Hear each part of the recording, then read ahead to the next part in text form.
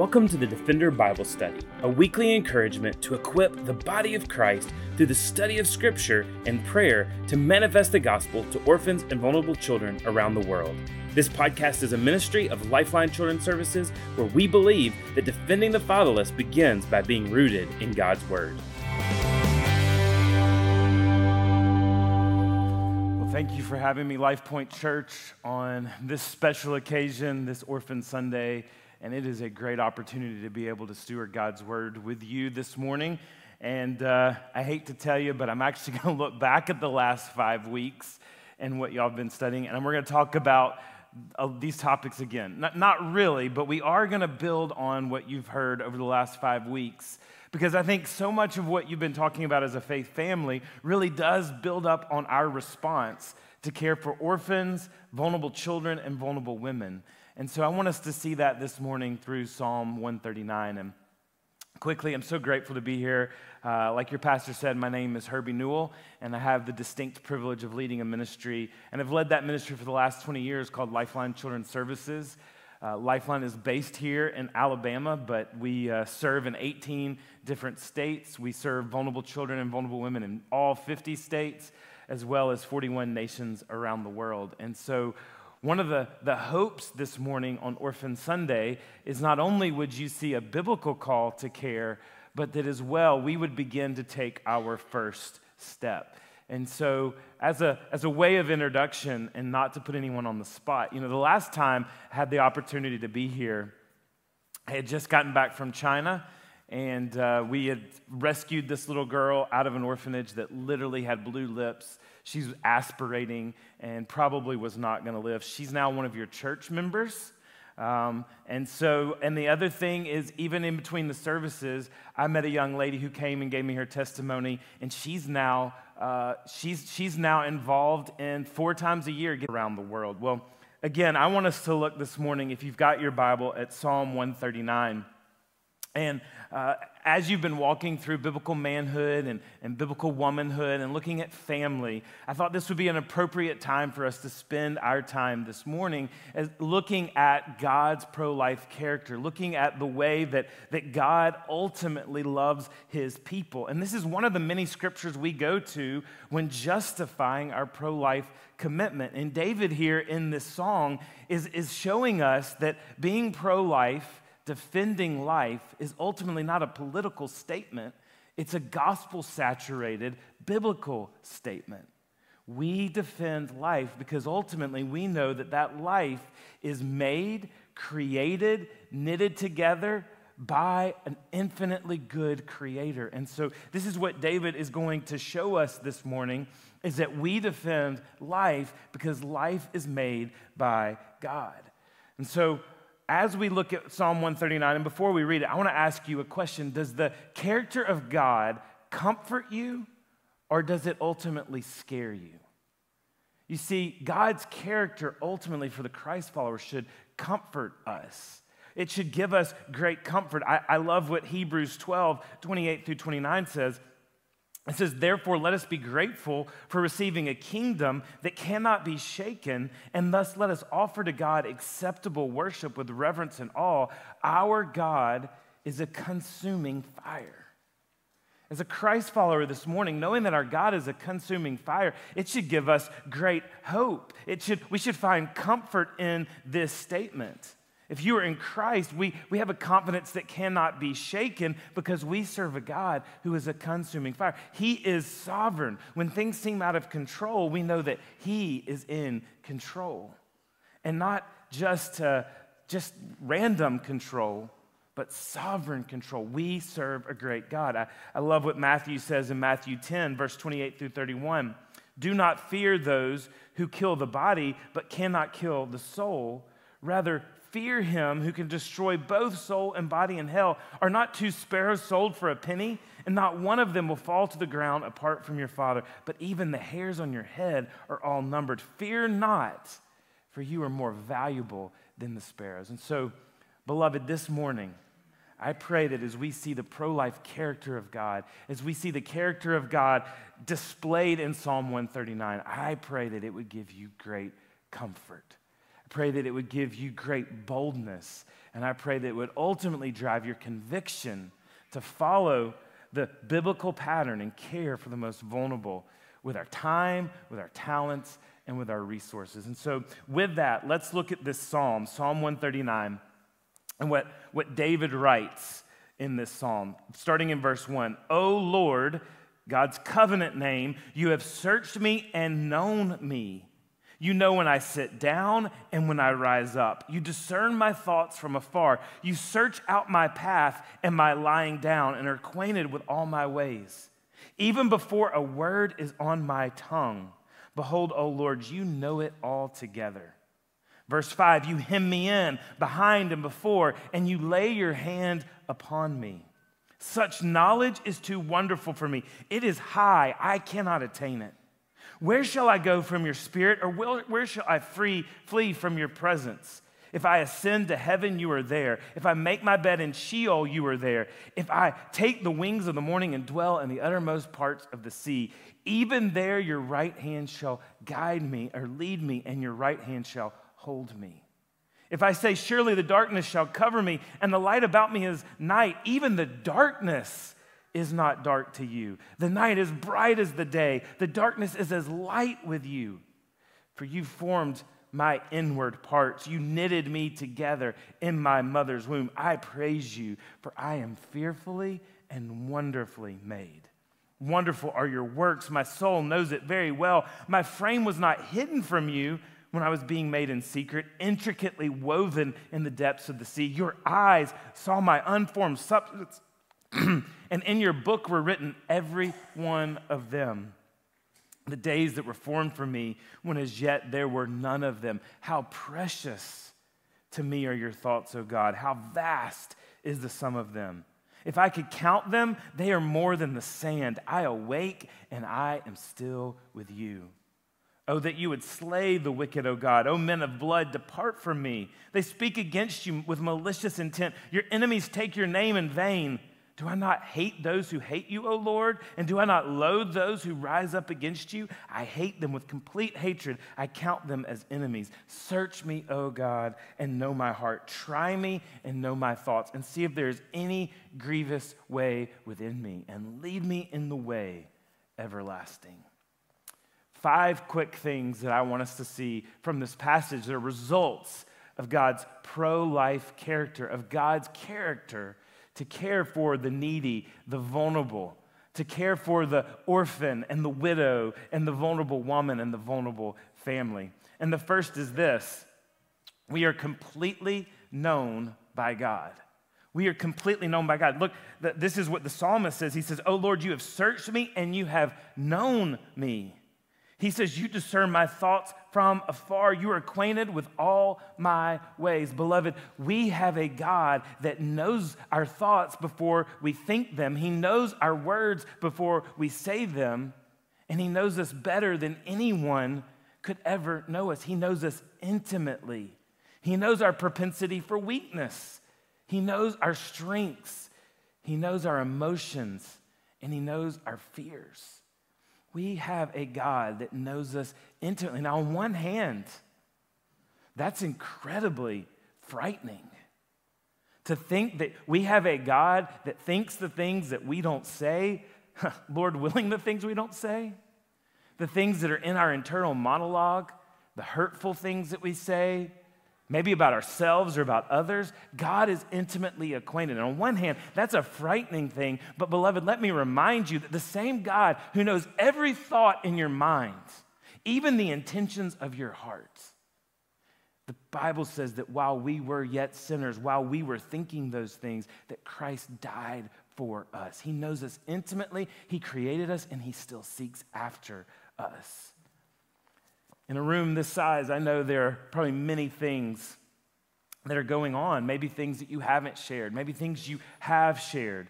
Maybe you're plagued with fear for the future or what will come. Maybe you're grieved to a point of no return. Maybe you have a loved one that we've just spent Thanksgiving with that has found out that they've been diagnosed with a terminal illness or with a sickness. I don't know what you're going through, but ultimately, beloved, know this. You are completely known by God. He knows every fear. He knows every hurt. He knows every pain. When Jesus ministered to Mary and Martha in John's gospel at the death of their brother, John 11:35 says this. It says, Jesus wept. Now, not only is that the easiest verse to remember, if you want to use scripture memory, start there. John 11:35, Jesus wept. Really, really easy. You can't miss it. But it also shows us the humanity of God, but it also shows us that God knew Mary and Martha. He knew their hurt. He knew their pain. He knew their fear. And he wept with them. He knows you. He weeps with you. He surrounds you. In your moments of weakness, in your moments of greatest desperation, you have a God that intimately knows you. You have a God that seeks after you. In your moment of lowest failure, when you feel like no one in the world would even be able to give you a chance, the God that knows you not only gives you a chance, but he seeks after you. So Jesus wept, and what we see is that God intimately knows and he deeply loves the people that are created in his image. John 11:5 says, now Jesus loved Martha and her sister and Lazarus. Jesus was deeply moved and greatly troubled. Beloved, be assured this morning and let your joy be found in this, that the Almighty Creator knows you completely. In John 11:33, before Jesus weeps, it says, Jesus saw her weeping, and the Jews who had come with her also weeping, and he was deeply moved in his spirit and greatly troubled. Beloved, our great God enters into our hurt. He enters into our pain. And you cannot hide from this all-knowing God. Trying to hide from God is like trying to play peekaboo with a toddler. Have you ever played peekaboo with a toddler? Right? Our hide and go seek is the best. Last night we had some folks over for the Iron Bowl, and there was a 5-year-old with us, and of course, she constantly was like, can we play hide and go seek? Can we play hide and go seek? Why is it no fun to play hide and go seek with a young child? Because they'll go in the middle of the room, and as long as they can't see you, they think they're hidden. It's like Adam and Eve trying to hide from God in the garden. They think that they can hide behind a bush and he won't find them. Beloved, we are like toddlers trying to hide from God when we are easily seen. You cannot hide from God. There is no privacy. He has you hemmed in. And beloved, this is a good thing. This is a really good thing. 1 John 1:9 says, if we confess our sin, he is faithful and just to forgive us of our sin and cleanse us from all unrighteousness. Matthew 11:28 says, come to me, all you who are heavy laden, and I will give you rest. So let the knowledge of God be a source of comfort and accountability as we care for the broken and the needy, and we work in this pro-life ministry. You see, beloved, our God sees the need of the orphan. Even before we see the need of the child in foster care or the vulnerable family on our street, before we even realize the hurt and the pain that's caused in a world of brokenness with vulnerable children, our God knows, because these children are made in his image. These women who are making a decision between life and death, who find themselves in a terrible situation, and maybe are even contemplating abortion. You see, our God knows them, and he calls us to go to them. He knows them intimately. For Isaiah 1:18, come now, let us reason together, says the Lord. Though your sins are like scarlet, they shall be white as snow. Though they are red like crimson, they shall become like wool. You see, beloved, God knows us intimately. He seeks us fully.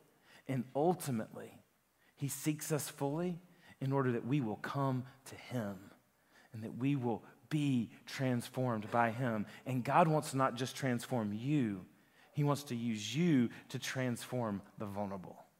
This gospel in us, this gospel reality that has saved us and transformed us, is not meant to stay in and of ourselves, but is meant to be shared, is meant to be spread, the goodness of God's truth, his biblical truth. David concludes in verse 6, such knowledge is too wonderful for me. It is too high. I cannot attain it. That leads us to our second point of God's pro-life character that we see in this passage, and that's that the presence of God is inescapable. Verse 7, the psalmist says, he says, where shall I go from your spirit? Or where shall I flee from your presence? God is our refuge and strength. He's a very present help in times of trouble, Psalm 46:1. So God is present with us everywhere we go. Where shall we flee from his presence? The psalmist said. It's a rhetorical question. The answer is nowhere. We cannot flee from God's presence. Many times I think in life when hard things come to us, we think, well, God, where have you gone?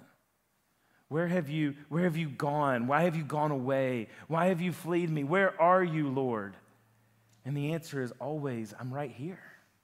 I'm holding you. I'm caring for you. I'm comforting you.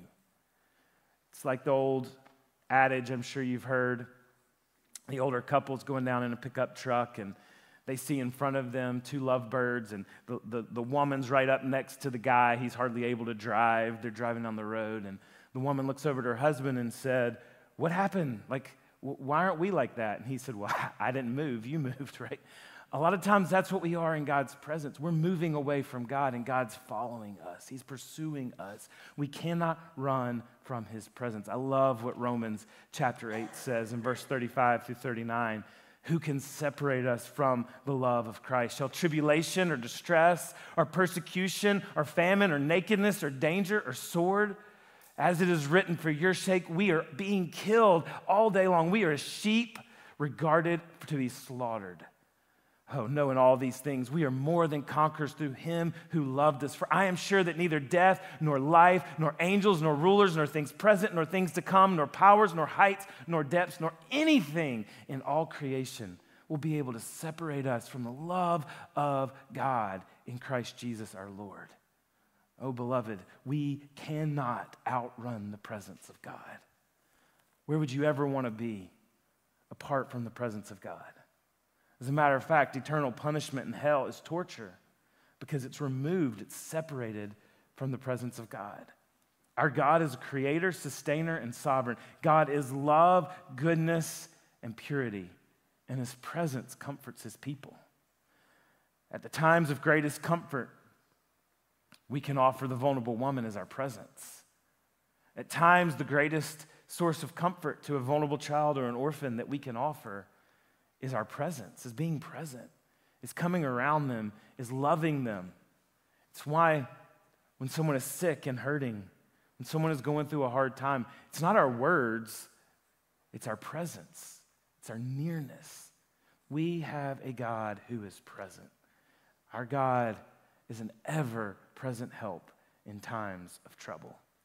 But that leads us to our third point, that we see God's pro-life character. And that is that we are intimately and intricately created by God, unique and abundantly special. I remember as our habit has been to pray over our children and with our children before bed. And there was a time that our 16-year-old daughter, we were memorizing Psalm 139 as a family. And every time I look at verse 14, I can hear her little voice say, I am fearfully and wonderfully made, right? We are fearfully and wonderfully made. Beloved, you are intimately created, unique, abundant, and special by our God. The creator of the world made you and formed you. Fearfully and wonderfully, he made you. And because he made us, that leads us to three truths. First, men and women are uniquely and wonderfully made by God. Men and women are uniquely and wonderfully made by God. Verse 13, I formed your inward parts. You knitted me together in my mother's womb. God intimately created them male and female.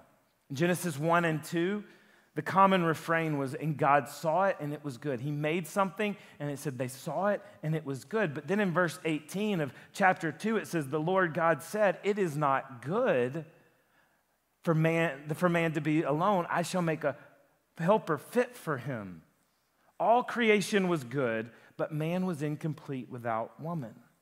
Beloved, if we're going to be defenders of lives, if we're going to be defenders of the image bearers of God, then we must not only realize that all life has worth, but we must realize that God also gifted us uniquely as men and women. You see, God's gift to humanity was a family where a husband and wife could help one another in the pursuit to glorify God. The family was the institution for human flourishing. When we operate in loving harmony with a husband nourishing his wife through leadership and a woman supporting and respecting her husband in deference to Christ, we are showing the world a picture of what it means to be truly pro-life. When we are healthy, God-fearing families, we begin to see a picture of health, which will show the justice of the kingdom to the world. Our healthy families create strong and confident children. So, beloved, don't miss it. Being pro-life means we're pro-woman, pro-child, and pro-family. May our marriages and our families reflect the Lord in such a way that pregnant women can be able to see the love of the kingdom displayed in the way that we care, and it gives her hope and a picture to strive for. But don't miss it. Satan constantly attacks the nuclear family because he knows that's the place of human flourishing. And Satan hates human flourishing. Genesis chapter 3, the attack on Adam and Eve was supremely an attack between man and his relationship with God. But secondarily, it was an attack on the family. A husband and a wife blaming one another. Enmity that enters into the family relationship. We see the relationship with Cain and Abel that brings us the first murder. Sin begins to not only attack our vertical relationship with God, but it ultimately destroys our horizontal relationships with others and our families. Satan was attacking the family in order that humans would not be able to flourish. And that's why we have orphans in our world. It's because of sin. It's because of those horizontal attacks. We even have orphans and vulnerable children in our world. If it weren't for sin, we wouldn't need an orphan Sunday because we would live in harmony with one another. Children would not be neglected. Children would not need a place to go. And beloved, don't miss it. Our families, our gospel-driven families, when they're not perfect, but they're submitted to the Lord, are what God uses to bring restoration and reconciliation to the broken of the world. We must remember that men and women are uniquely made and wonderfully made by God for a huge purpose that will be used by God. But then second, humanity was created for God. Genesis 1:1 begins the Bible with this refrain: in the beginning, God created the heavens and the earth. And then John in his gospel, in John 1, verse 14, he says, the word became flesh and dwelt among us. And we have seen his glory. Glory as the one and only Son from the Father, full of grace and truth. And then we see Paul tell this to the church at Corinth. In 1 Corinthians chapter 6, verse 13, the body is not meant for sexual immorality, but for the Lord, and the Lord for the body.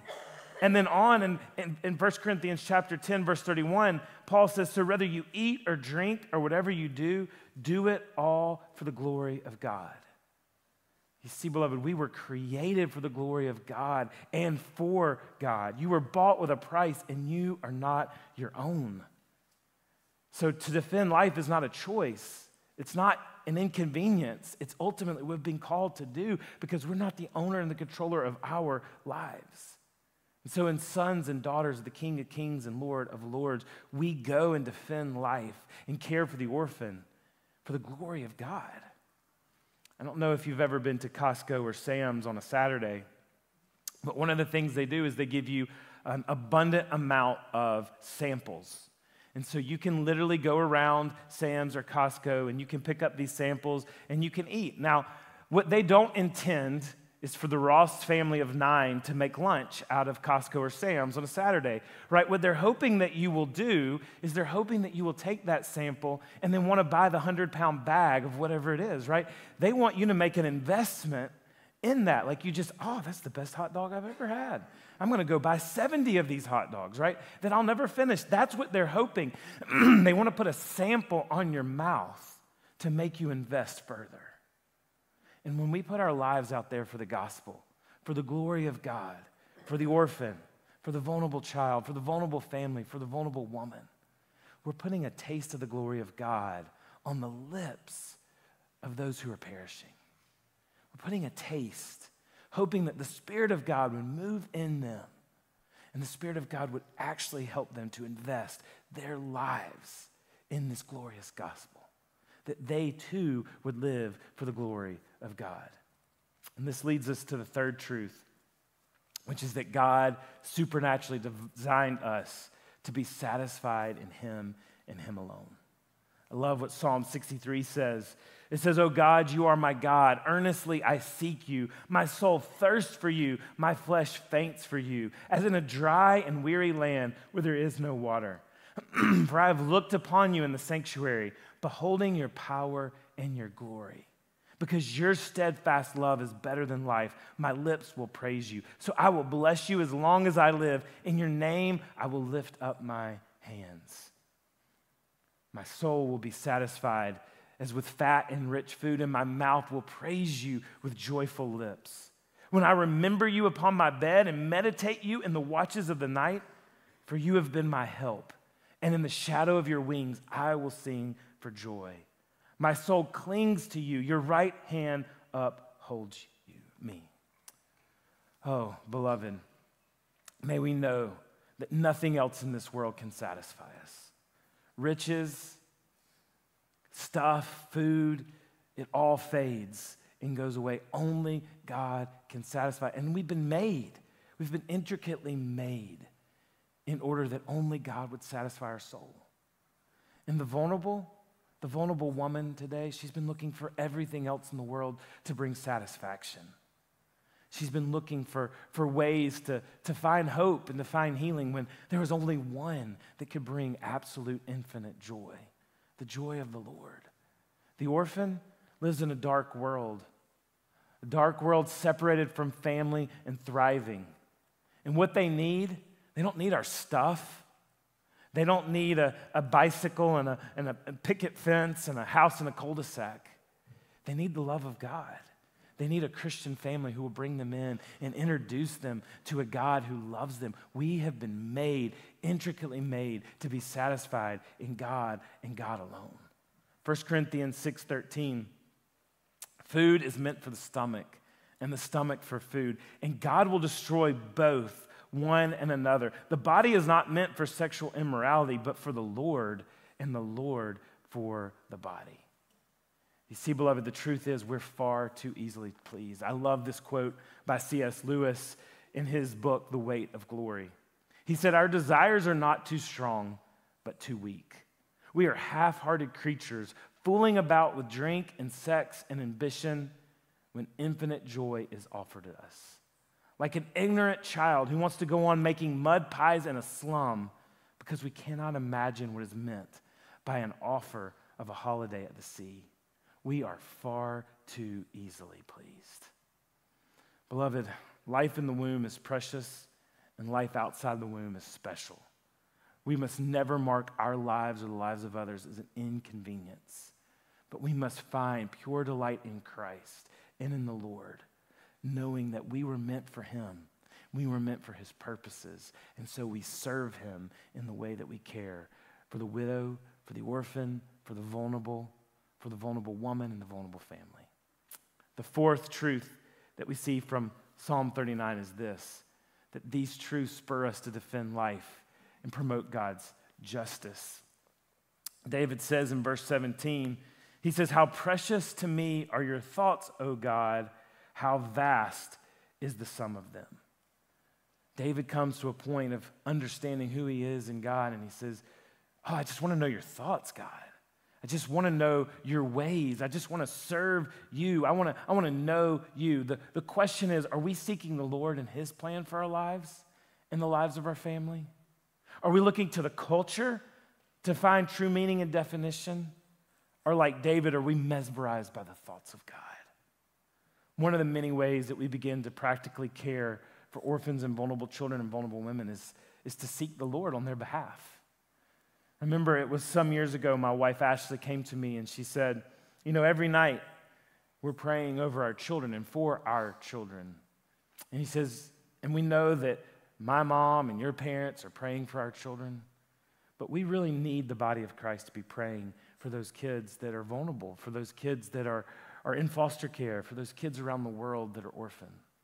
Beloved, we need to join the heart of the Father in praying. And so, if nothing else, I ask that you would consider to pray for the vulnerable and bring that into your prayer life. Bring that into the way that you pray, is that we pray for the vulnerable, those that we may not know by name, but that God knows every hair on their head. Would we pray? Would we seek God's thoughts?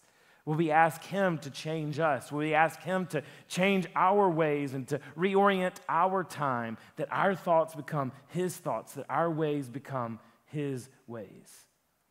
You see, being pro-life is not just about eliminating abortion. Being pro-life is about doing something intimately good. Being pro-life means putting our families into action. It means that we put our passions to work. It means that we serve in ways that maybe make us uncomfortable. And ultimately, we understand that we do this because we do it for the glory of God. I love what Paul tells the church at Colossae in Colossians chapter 1, verses 15 through 19. It says this, it says, "He is the image of the invisible God, the firstborn of all creation. For by him all things were created, in heaven and on earth, visible and invisible, whether thrones or dominions or rulers or authorities. All things were created through him and for him. And he is before all things, and in him all things hold together. And he is the head of the body, the church.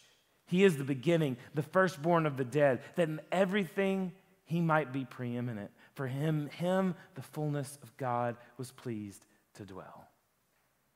So, ultimately, when God's thoughts become our thoughts, we begin to be reconcilers. We begin to want to see reconciliation happen on the earth. One of the programs that Lifeline has that I just absolutely am amazed by is a program called Families Count. And Families Count is helping vulnerable families who've lost their kids to foster care with parenting skills and life skills and job skills, be able to get on their feet and get their kids back out of foster care. You see, the goal of foster care isn't just always adoption or permanence through adoption. The goal of foster care is also reconciling families. And I love it when these families are reconciled. And I love it when we see these kids get back into their homes, and not only their reconciliation, but these families begin to attend church and begin to seek God and to seek his ways. Beloved, we need to be about the reconciling presence of God. And that leads us to our fifth and final point. We wholeheartedly know that all work without the gospel is absolutely futile. David says this, even before Jesus had come on the scene. In verse 23, he says, "Search me, O God, and know my heart. Try me and know my thoughts. And if there is any grievous way in me, and lead me in the way everlasting." David knew that there was something far greater than this earthly life. He had an inkling of the goodness of God. And beloved, there is no life outside of the God of Jacob. Justice that we do for the orphan and the widow and the vulnerable family must never be divorced from gospel proclamation. Our homes, our neighborhoods, our pocketbooks, and our influence will never make up the everlasting change in the hearts and the lives of the fatherless and the vulnerable. But the gospel will bring everlasting hope and victory. 2 Corinthians chapter 6, verse 1, Paul says this, "Working together with him then, I appeal to you not to receive the grace of God in vain. For he says, in a favorable time I listened to you. In a day of salvation I have helped you. Behold, now is a favorable time. Now is the day of salvation." We live in a day of great patience and grace. God is wanting to reconcile the world to himself. But this day of salvation will not last forever, but only in the amount of time which the Father has appointed. And when the day of salvation is over, the day of judgment and justice will arrive. And so, beloved, there's urgency to preach the gospel. There's urgency to preach the gospel to those who are perishing. There's urgency to manifest the gospel to the 153 million orphans of the world and the 500,000 kids in U.S. foster care. And let us be hearkened by this mission to preach this glorious gospel. You see, if we just put a taste of the world on the lips of the vulnerable, then we've really done nothing. But when we begin to take the gospel and bring the gospel to bear, that's when we see true life change begin to happen. And so we preach, we teach, we go, we show the gospel, we show this glorious truth on Orphan Sunday. This is not just about doing good. This is about showing the gospel. We care because we've been transformed. And we go in order to fulfill the Great Commission in the way we care for the vulnerable. Let's pray. Father God, thank you so much for your goodness and your grace and your mercy. You are kind and gentle to us. Oh Lord, thank you that you know us intimately and yet you still seek after us. Lord, we thank you that we cannot escape your presence. But Lord, I pray that these truths that we have heard from your word in Psalm 139 would ultimately well up in us a response to make the gospel known to the orphan, to the vulnerable woman and the vulnerable family. Oh God, your word is a lamp into our feet and a light into our path. And so on this Orphan Sunday, I pray for those that are in this room that you would light up the way that you would have them to respond.